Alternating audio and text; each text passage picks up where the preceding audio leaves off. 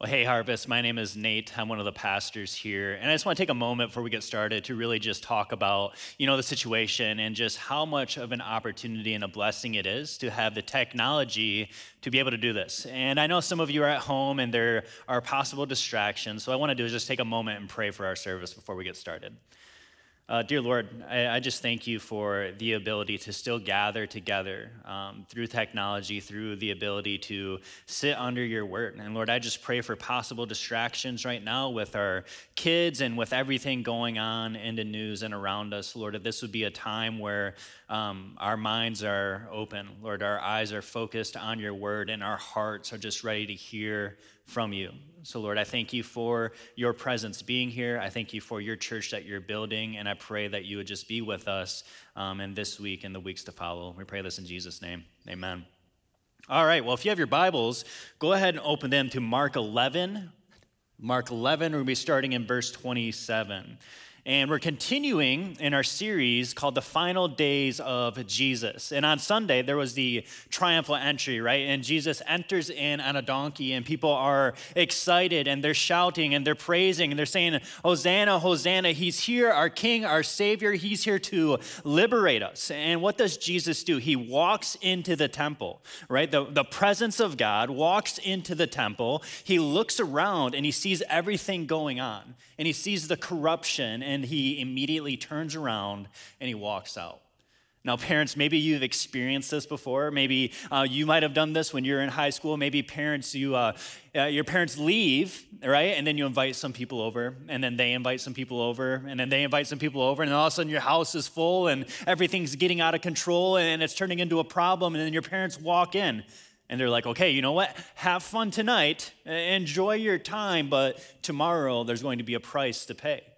So what happens on Monday? Jesus, he's walking into Jerusalem. He walks by the fig tree, and he curses it because it's not producing fruit. And this is symbolizing Israel and their barrenness and how they are failing in their spirituality. And he says, okay, I'm going to curse this. And then he goes to the temple, and he cleanses it. He's flipping over tables. He's whipping people out, and he's saying, my house is a house of prayer, not a den of thieves and robbers. See, by his actions, Jesus is directly challenging the religious leaders, the chief priests, the scribes, the elders. They all start thinking about, how do we destroy Jesus? And not only is he directly challenging these religious leaders, but also the Romans, they needed no excuse to exercise force if there was civil instability. The people are loving this. They are witnessing the very Jesus that they were expecting at this point. And we knew that that would quickly change, but right now he's doing exactly what they wanted him to do. But at the same time, those radical steps that he was taking in cleansing the temple, it sealed his fate.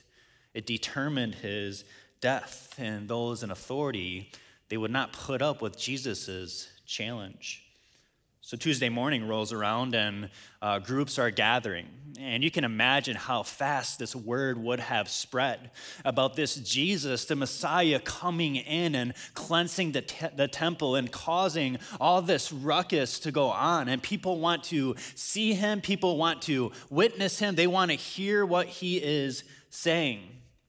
So today we're going to see 4 different interactions between Jesus and the religious elite. And what we need to do is we need to think about these and really picture them as peace negotiations. That Jesus, his goal and his heart is for people to come to know him, to repent, to say, you know what we were doing is wrong. We're not glorifying God with what we're doing, so we need to stop. We need to turn around and follow Jesus. See, throughout the Old Testament, the Lord would speak through his prophets, and time after time again, people would fail and people would turn and they would reject the Lord. And if we looked at these covenants and if we compared them to peace treaties in history, the similarities are striking. There's introduction to speakers. There's a historical prologue. There's stipulations. There are public readings. There's witnesses and cursings and blessings for following those treaties. So you say, today, Jesus is attempting to make peace. The result is either going to be people bending the knee and choosing to follow him and really humble themselves, or there's going to be preparation for battle. There's going to be a war that is waged. Which one is it going to be? Sadly, what we're going to experience, what we're going to see are four avenues that can lead us to having a wrong view of Jesus. So go ahead, follow along with me in verse 27 as we start in Mark 11. It says, "And then they came to Jerusalem, and as he was walking in the temple, the chief priests, the scribes, and the elders came to him. And they said to him, 'By what authority are you doing these things?' Or who gave you this authority to do them?" You see, they're asking Jesus, and this is the Sanhedrin, they're approaching him. They're like, "Hey, who gave you the authority to do this?" So why would they ask that? Because they were the ones who had authority over the temple, and they were the ones who had authority about what goes on inside the temple. So Jesus responds, he said, "I will ask you one question. Answer me, and I will tell you by what authority I do these things. The baptism of John, was it from heaven or from man? Answer me." And they discussed it with one another. And what I picture here is Jesus asked this question, and the Sanhedrin are like, "Okay, pause, time out. Let's gather together, and we'll think about how we're going to answer Jesus. Give us time. We need to come up with the best plan about how we're going to fool him." I think about this. I was playing soccer with my son Cameron a couple of days ago, and we're in the backyard, and I'm very competitive, so I go 100% all the time. So I'm beating Cam like 45-0, and I'm not letting up on him. And one time I steal the ball, I'm on a breakaway, I'm about to kick it in the goal, and he quick goes, "Quick, timeout, timeout." And he like calls this timeout before I score, and he's like, "Okay, I got to think about how am I going to get the ball from Dad? Well, what steps am I going to take? How am I going to set up my defense? How am I going to fool him?" That's the same thing that the Sanhedrin's doing right here. And then they say to each other as they're in their huddle, "If we say from heaven, he will say, 'Why then did you not believe him?' But if we say from man, they are afraid of the people, for they held that John was really a prophet." So they answered Jesus, "We don't know." And it's like, man, have you ever been in an argument and you know that there's no way that you're going to win? So you just like kind of cop out and you're just like, I don't know. I have no idea. So Jesus says this, and he says to them, "Neither will I tell you by what authority I do these things." So what I see here is I have a wrong view of Jesus. The first thing, I have a wrong view of Jesus when I question his authority. I have a wrong view of Jesus when I question his authority. And because of their unbelief, Jesus refuses to tell them where his authority comes from. And we're really seeing his brilliance on display. And he can see right through their questions. He can see the intentions of their hearts. And Psalm 139 says this. It says, "O Lord, you have searched me and known me.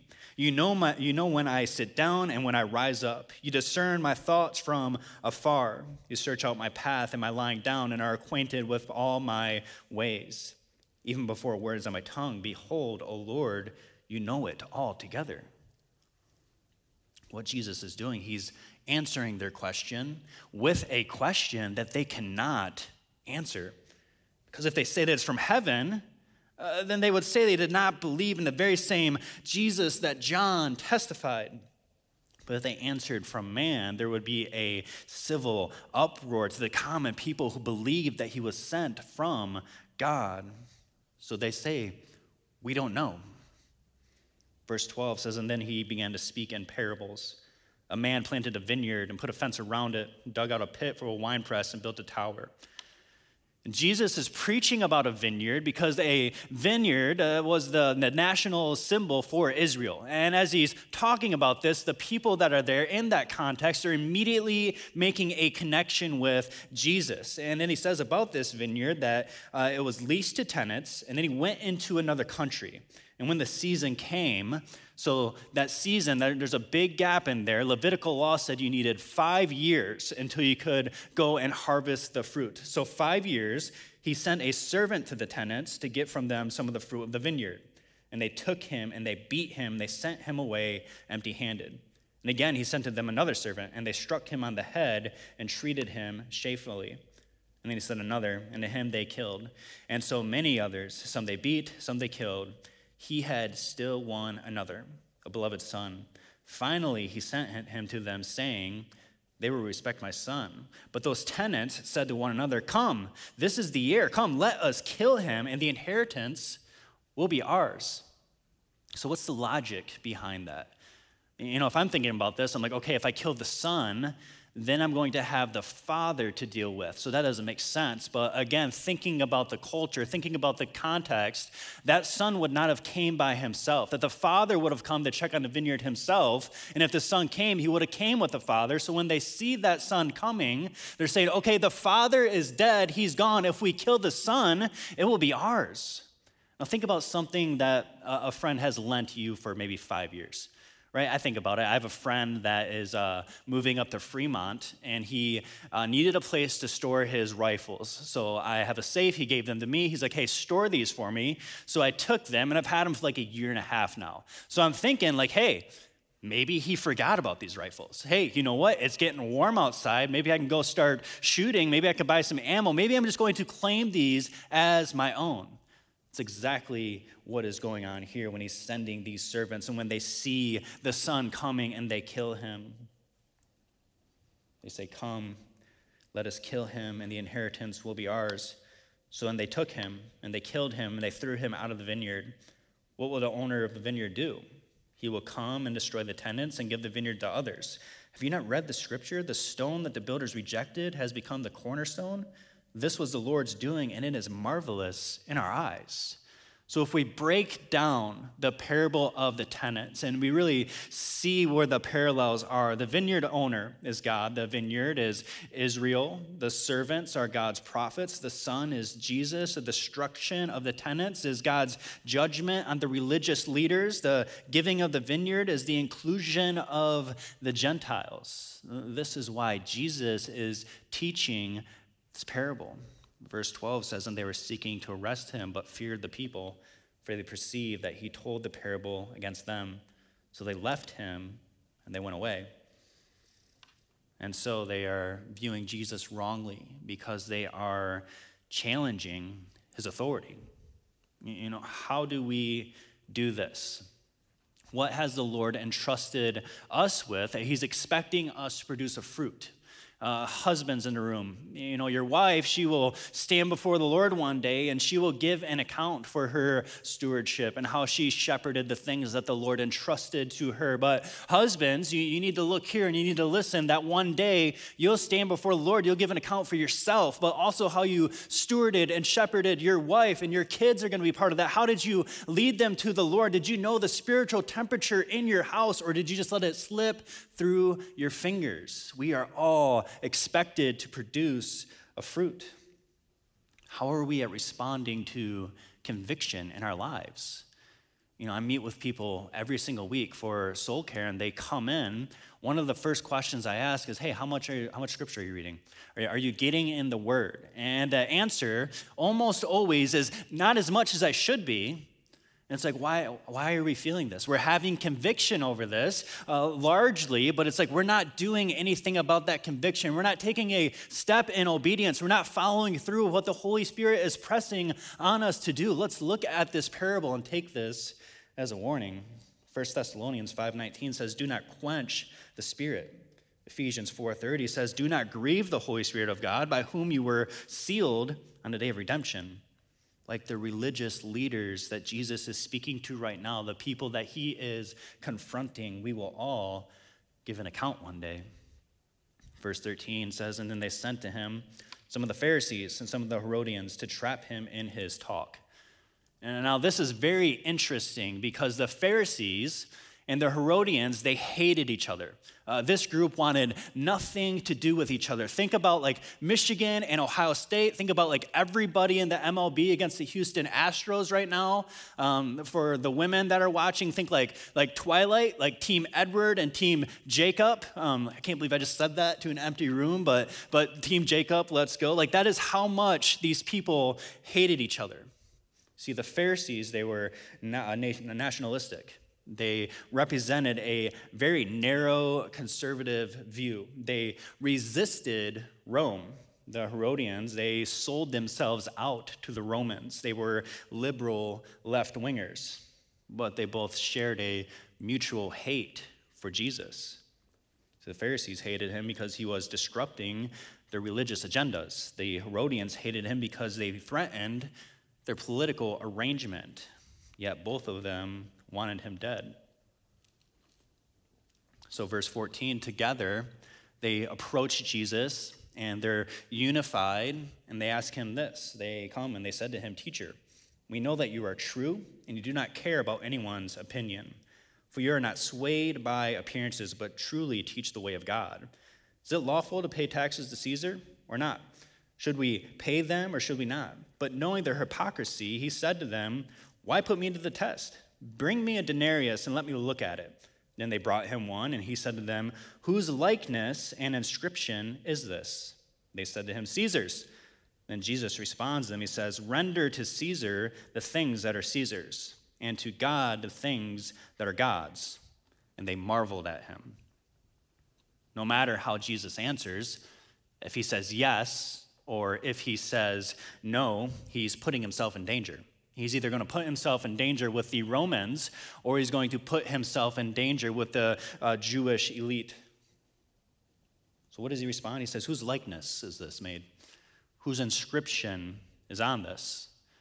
They respond to him, "Caesar." They say, "Hey, you know what? Caesar's face is on this. He's this coin. It's made in the image of Caesar. Therefore, it belongs to him."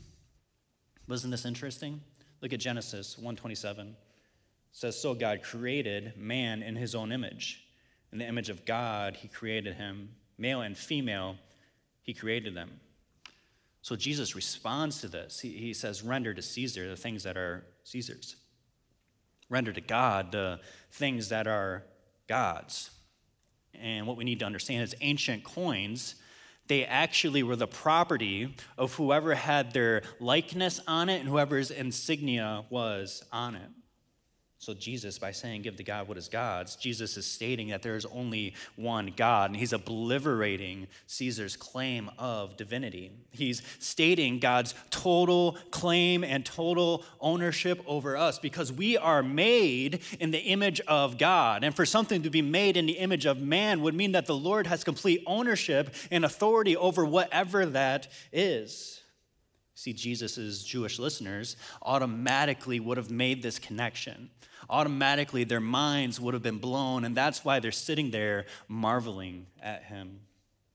See, I have a wrong view of Jesus when I obsess on the temporary. I have a wrong view of Jesus when I obsess on the temporary. Both the Pharisees and the Herodians, they're so caught up in their religious and their political affairs that they completely miss it when Jesus is face to face with them. You know, so often we're consumed by the things of this life. So often we're taking our eyes quickly off of Jesus and focusing on the circumstance, focusing on the trial that's in front of us. And I know a lot of us, we have a doctor's appointment coming up. We have a bill that maybe we can't pay. We're looking at the next 3 weeks of having our kids at home. And we're like, how are we going to get through this? What are we going to do? How are we going to make it? What are we going to turn to? What's going to be our source of joy and comfort? How am I going to make it?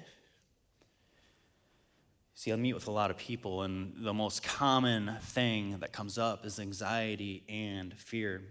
And here's what I know is obsessing over anything other than Jesus makes it an idol in our heart. And we cannot view Jesus correctly in our hearts, in our thoughts, if our eyes are fixed on something else. You know, I met with a guy this week, and he's going through a really hard time. And he's saying things like, "I don't know why God is doing this to me. I don't understand. You know what? This is unfair. This persecution, it's not deserved. Somebody else should be going through this." And these thoughts are toxic. We're obsessing on the temporary. You know, we've experienced evil and suffering, and we're so quick to point to Jesus and say it's his fault. And here's what I know, church, is that God does not cause bad things to happen. God is not the author of evil. He's not the author of sin and death. Do we believe that? He wants us to take our eyes off of the temporary. He wants to take our eyes off of the present problem and realize that that problem, that trial that we're going through, it's God's grace in our life. Because if we rely on him, if we take our eyes off of the trial, and if we focus on him and get through it, we're going to experience blessings. We're going to experience mercy. But we need God's grace in our lives to get through the trial, to experience the greater grace that he has to offer to us. 1 Peter 5:10 says, "And after you have suffered a little while, the God of all grace, who has called you to his eternal glory in Christ, will himself restore, confirm, strengthen, and establish you." Romans 5 says, not only that, but we rejoice in our suffering, knowing that suffering produces endurance, and endurance produces character, and character produces hope. How do we get from suffering to hope? We need to quit obsessing on the temporary, that we have God, our Father, who's preparing a place for us in heaven, and he promises present suffering, but he also gives us a promised prize. And in order to get through hope, we need to suffer well and rely on him through our suffering. That's why James 1 says, "Count it all joy, my brothers, when you meet trials of various kinds. For you know that the testing of your faith produces steadfastness. And let steadfastness have its full effect, that you may be perfect and complete, lacking in nothing." Next, we're going to see an interaction with Jesus and the Sadducees. And what I notice about this interaction is I have a wrong view of Jesus when I doubt his ability. A wrong view of Jesus when I doubt his ability. Verse 18 says, "And the Sadducees came to him."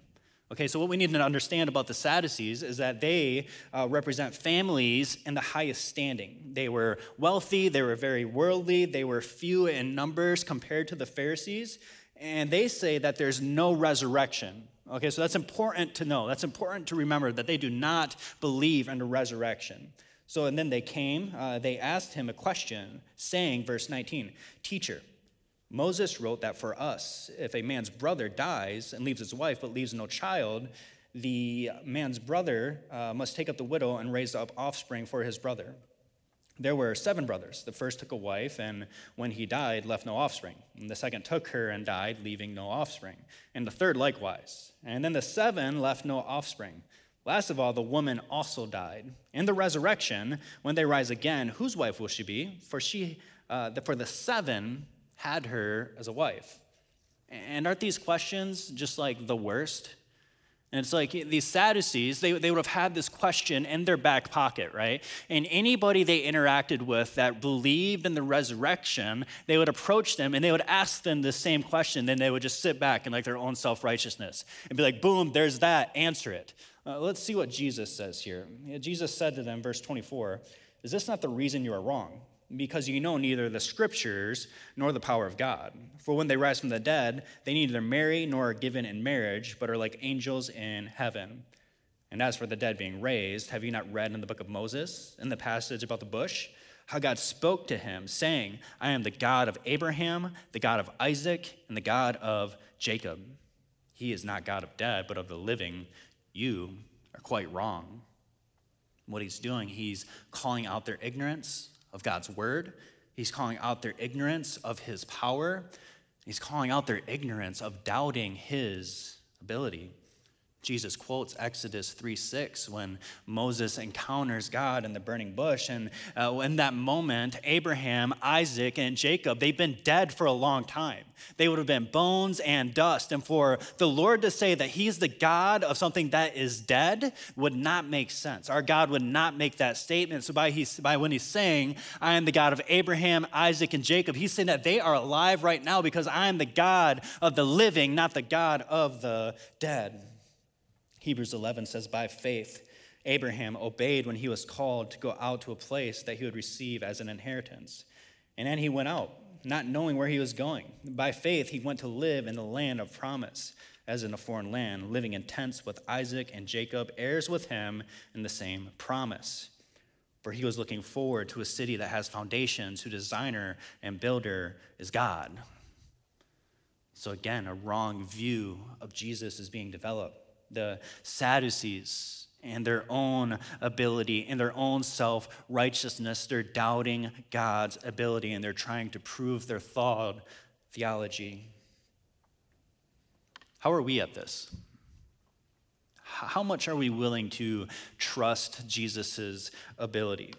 To what extent are we willing to trust him? Do we believe that he is victorious over all of our circumstances? I know I struggle with this at times. And it's like, okay, you know what? There's a trial in my life and I'm going to pray about it. I'm going to go to God's word, but then I'm going to wait. I'm going to be looking at my watch and I'm looking at the time. I'm going to give him X amount of time. And if he doesn't get there, you know what? I'm going to start doubting his ability. You know what? How can I change this? What control can I take? How can I make things happen? Because God isn't showing up. See, Jesus, he destroys this argument. Any argument we have doubting his ability, God is claiming that he is the God of the living. And if he is, and he is fully able to control everything in our lives, are we willing to let him? People come in and they're talking to me about their crisis. And as they're talking, in my mind, I'm like, I have no idea what I'm going to say. I have no idea how to solve this problem. So here's the advice that I get. Okay, you know what? We're going to go to God's word because God's word is everything that we need. And you know what? I'm going to commit to praying for you, but I want you to pray for yourself. I want you to ask the Lord, what is he trying to show you about yourself? How is he trying to grow you? How is he trying to extend a grace to you? We really need to just pray hard about this. And the response is like, awesome, thanks. Thanks for telling me to read God's word. Thanks for telling me to pray. I thought by coming in here, you would give me something more tangible to do. Is that how we believe in God's ability? Do I understand in my flesh, I don't have the ability, I don't have anything that I can do to change a human heart, that I can't change an outcome. I can't do any of those things, but through God's word, through prayer, and through the Holy Spirit, if we lean into him, if we listen to our convictions, he will give us a different perspective, that he can give us a new angle to look at in our suffering, that we can trust his ability in those situations. Do we believe that? In Philippians 4:6-7 says, do not be anxious about anything, but in everything by prayer and supplication with thanksgiving, let your requests be known to God. The peace of God, which surpasses all understanding, will guard your hearts and your minds in Christ Jesus.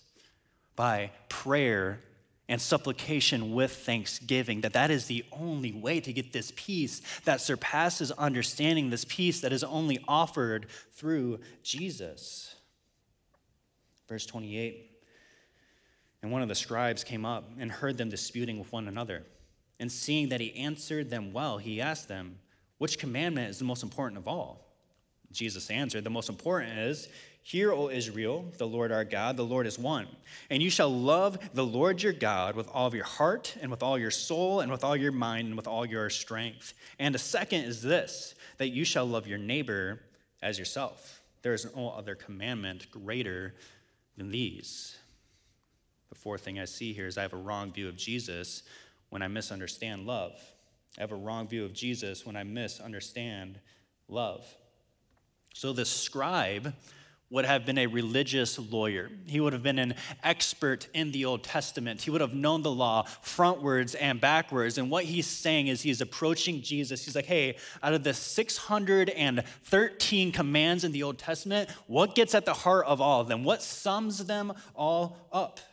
And he would have agreed with Jesus by quoting Deuteronomy 6:4. This was called the Shema.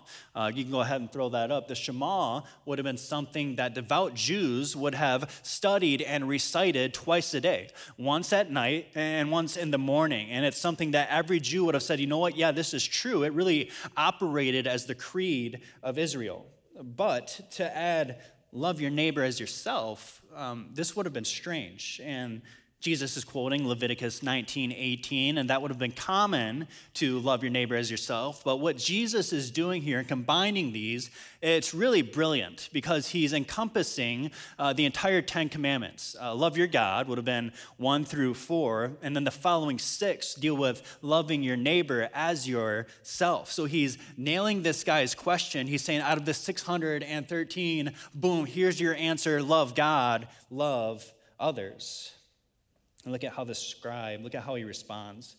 Verse 32, the scribe said to him, you are right, teacher.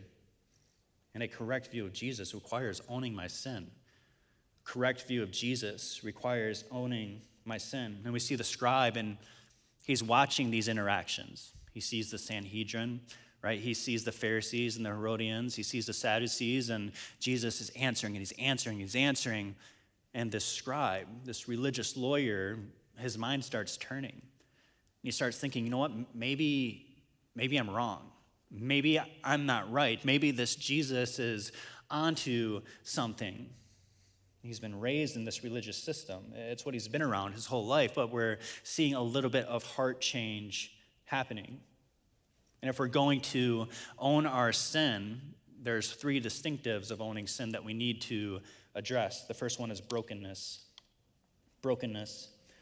2 Corinthians 7:10 says, "For godly grief produces a repentance that leads to salvation without regret, whereas worldly grief produces death." So what we need to do, we need to ask ourselves, am I upset? Am I broken because I got caught? Because I got found out? Because I hurt somebody that I love? Or am I upset and am I broken because I view my sin the same way that the Lord does? My son Colby, he just turned 5, and Colby loves Star Wars. And I get really excited about my kids loving Star Wars because I love Star Wars, and I wanted to be Luke Skywalker when I was growing up and wanted that green lightsaber. But Colby decided that he loves the dark side, which is a problem for me because he wants to be Darth Vader, which is very strange. So now he's running around, and we had his little birthday party for him. We got him a full Darth Vader outfit from Grandma and Grandpa, and he got this mask, and inside the mask has this noisemaker. And if you press a button, it goes like it does a Darth Vader thing, So we put him to bed that night, and he's all excited. He's wearing his costume, and then the next morning, he comes out, and I see his mask, and it doesn't have the voice thing in it. And I'm like, Colby, where's the voice thing at? Don't you want to sound like Darth Vader? And he's like kind of sad. He's like, yeah, it broke, so I threw it in the trash. I'm like, oh, what trash did you throw it in? Oh, the one upstairs. I was like, okay, well, here's a good dad moment. I'm going to go get it. I'm going to fix it. I'm going to put it together. Dad's going to save the day. So my sons, 9 and 5, they share a bathroom together. And you can imagine 2 young boys sharing a bathroom. It's kind of a little bit of a mess. So when I go up there and I pull out the trash, I see the remains of my wife that had just cleaned the bathroom. Okay, so it's the nasty, like yellow, brown, gritty, like tissues that are just stuffed in there. The smell hits me in the face, like, it's disgusting. So I bring it downstairs. I start digging through this trash, and I'm looking for this little mouthpiece thing. And I'm like, okay, I'm doing this for my son. He's going to appreciate this. He's going to see that dad loves him. This is gross. I'm like gagging as I'm doing it. I get to the bottom of the trash, and it's not there. And I'm like, did I miss it? What happened? So I look at Colby, and Colby is sitting there watching me, and I'm like, son, did you say you threw this in the trash? And he immediately starts bawling, and he takes off running. And I'm like, what was that? So I go upstairs, I'm like, Colby, what happened? Did you really throw it in the trash? He's like, I think I lost it in my bed last night when I was sleeping. And it's like, I just went through this disgusting trash looking for this thing to put the mask back together, and he's losing it, and he's crying. But here's the thing. Colby isn't broken over his sin. He's not broken. He's not upset because the Lord, and he sinned against me, and he sinned against the Lord. Colby's upset, and he's showing brokenness because he's scared of the consequences. And that's what we need to discern through. That's what we need to look at when we're dealing with brokenness. Here's the thing, is that worldly sin, worldly sorrow can turn into godly sorrow, okay? But we need to discern through why are we feeling broken. The second distinctive is exposure. Exposure. Psalm 32 says, blessed is the one whose transgression is forgiven, whose sin is covered. Blessed is the man against whom the Lord counts no iniquity, and in whose spirit there is no deceit. And pay attention to this. For when I kept silent, my bones wasted away through my groaning all day long. For day and night your hand was heavy upon me. My strength dried up as the heat of summer. I acknowledged my sin to you, and I did not cover my iniquity. I said, I will confess my transgressions to the Lord, and you forgave the iniquity of my sin. As David is holding the sin, as he's covering his sin, as he's refusing to expose it, he's wasting away from the inside. It begins with a conviction, that weight that we have when we sin, and then the brokenness enters. And then the next step is exposing it and bringing it into the light. Luke 8 says, for nothing is hidden that will not be made manifest, nor is anything secret that will not be made known come to light. And here's the thing. If we have hidden sin in our lives, if we're hiding things, if we're feeling conviction and refusing to admit it, we're refusing to bring it up, the reality is that's God's grace on our lives. And that has a limit on it.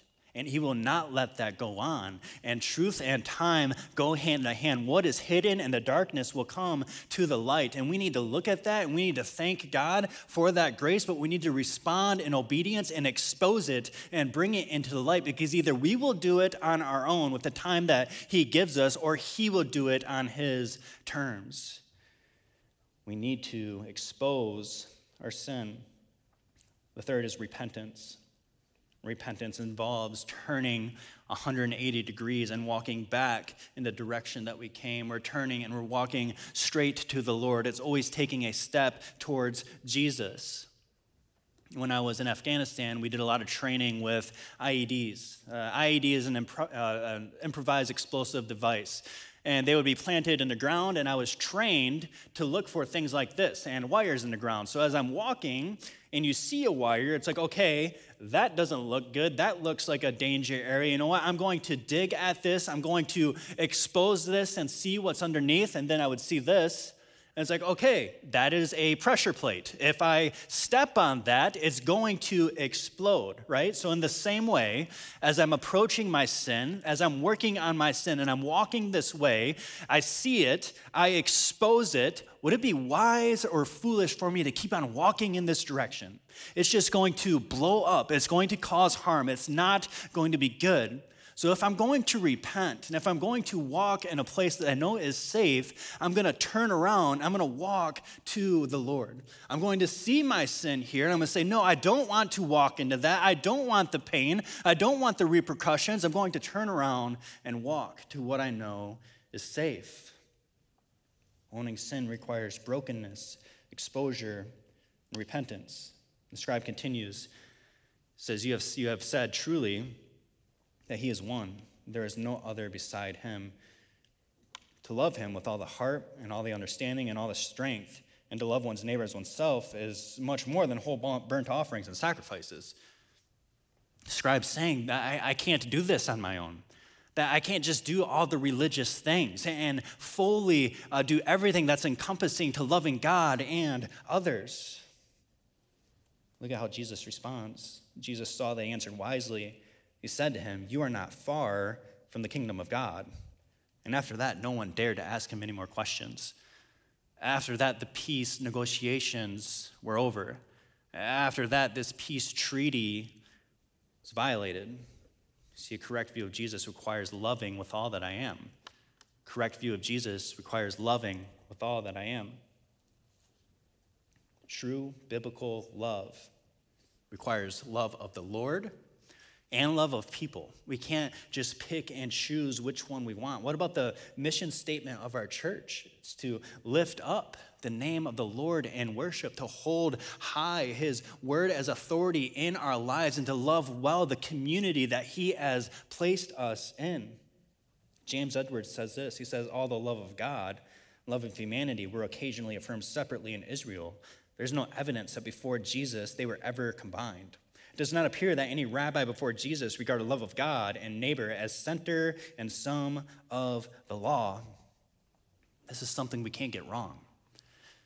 We have truth people and we have grace people. And I'm a person where I can see a problem and I can point out everything wrong that somebody is doing and point them to Scripture. Like, you have to do this. And you know what? If you did this, and really just kind of tear them apart with truth. And there's other people that are grace, and they're like, hey, you know what? We all sin. You know what? Just try harder next time. You know what? God still loves you. And we can either miss it on one side or the other. But look here, what we need to do is work on our vertical relationship, love God with everything that we have, and out of that flows our horizontal relationship where we're loving others as ourselves. And what picture does that paint? It's nothing but the cross. It's a perfect picture of the cross. And Jesus is going to answer the scribe. He's going to say, you know what? In order to fully love God, in order to fully fulfill his call, you need to love God and love people. And he's saying, you know what? It's about this cross. It's about your vertical relationship and your horizontal relationship, because he knew in a couple of days that he would be pinned to a cross, the very thing that he's using to illustrate this. By going to that cross, he's defeating sin and death and everything that was going on in that time, every sin that we commit now, every sin that we're going to commit. Jesus went to that cross willingly, died for you, died for me, said, you know what, I'm still going to fulfill this. I'm still going to trust God. I'm still going to love my neighbor. I'm going to pay this price for you. And if you believe this, if you want this, if you want full eternity and glory with me, then you need to believe who I am right now. That you need to confess with your mouth right now. You have to believe in your heart as I'm saying these things, that they're making themselves manifest in your soul, that you will be with me in glory one day. It's a perfect picture of the gospel. And conversation after conversation, Jesus is just blowing these guys' minds. He's leaving them marveling at him, and they're still missing it. And that's our big idea, is that I miss by an inch, I miss by a mile. If I miss by an inch, I miss by a mile. See, Jesus, he responds by saying, you're not far off. You know, you're starting to get it. You're having the right thoughts. I can see heart change happening, but you haven't fully jumped in yet. And here's the thing, church. If we miss by an inch, we might as well miss by a mile. We can come this close. We can fool ourselves into believing we have something we don't by checking all the boxes. But if we don't, like Jesus says, love God with everything that we have, if we don't love people like we love ourselves, we're going to miss by a mile. If you're not dead on, it doesn't matter. I hope we've paid attention to Jesus' peace negotiations, because that offer of peace, it's still available to us today. Because of Jesus on the cross, we can still make that choice. We can still accept him. We can still extend our hands out and say, yes, I want this. I accept this. I believe you are who you say who you are. But maybe we're sitting at home and, we have this wrong view of Jesus. Maybe we're questioning his authority. Maybe we're obsessed on temporary issues. We're doubting his ability, and we're misunderstanding love. God's word says if you draw near to him, he will draw near to you. There's a famous quote that says, if you want peace, prepare for war. On this Tuesday, Jesus knew that he was going to the cross. On this Tuesday, Jesus was making peace negotiations. In his mind, he was mentally preparing for this war that would be waged. So now it's on you. Are you going to be like these people that he interacted with today and be silented and turn away discouraged? Or are we going to take a step towards Jesus and fully accept his sacrifice for you? Let's pray. Dear Lord, just with everything going on in our world, in our community, in our homes, Lord, I just pray right now that you will give us peace. And Lord, that starts with really a correct view of who you are. Lord, I pray right now, each and every one of us, as we're tuning in, as we're hearing from your word, as we're just leaning into your Holy Spirit, Lord, that you are convicting us. Lord, you are reminding us of areas where maybe we have not bent the knee to you. And Lord, I just thank you so much that you are relentless after our hearts.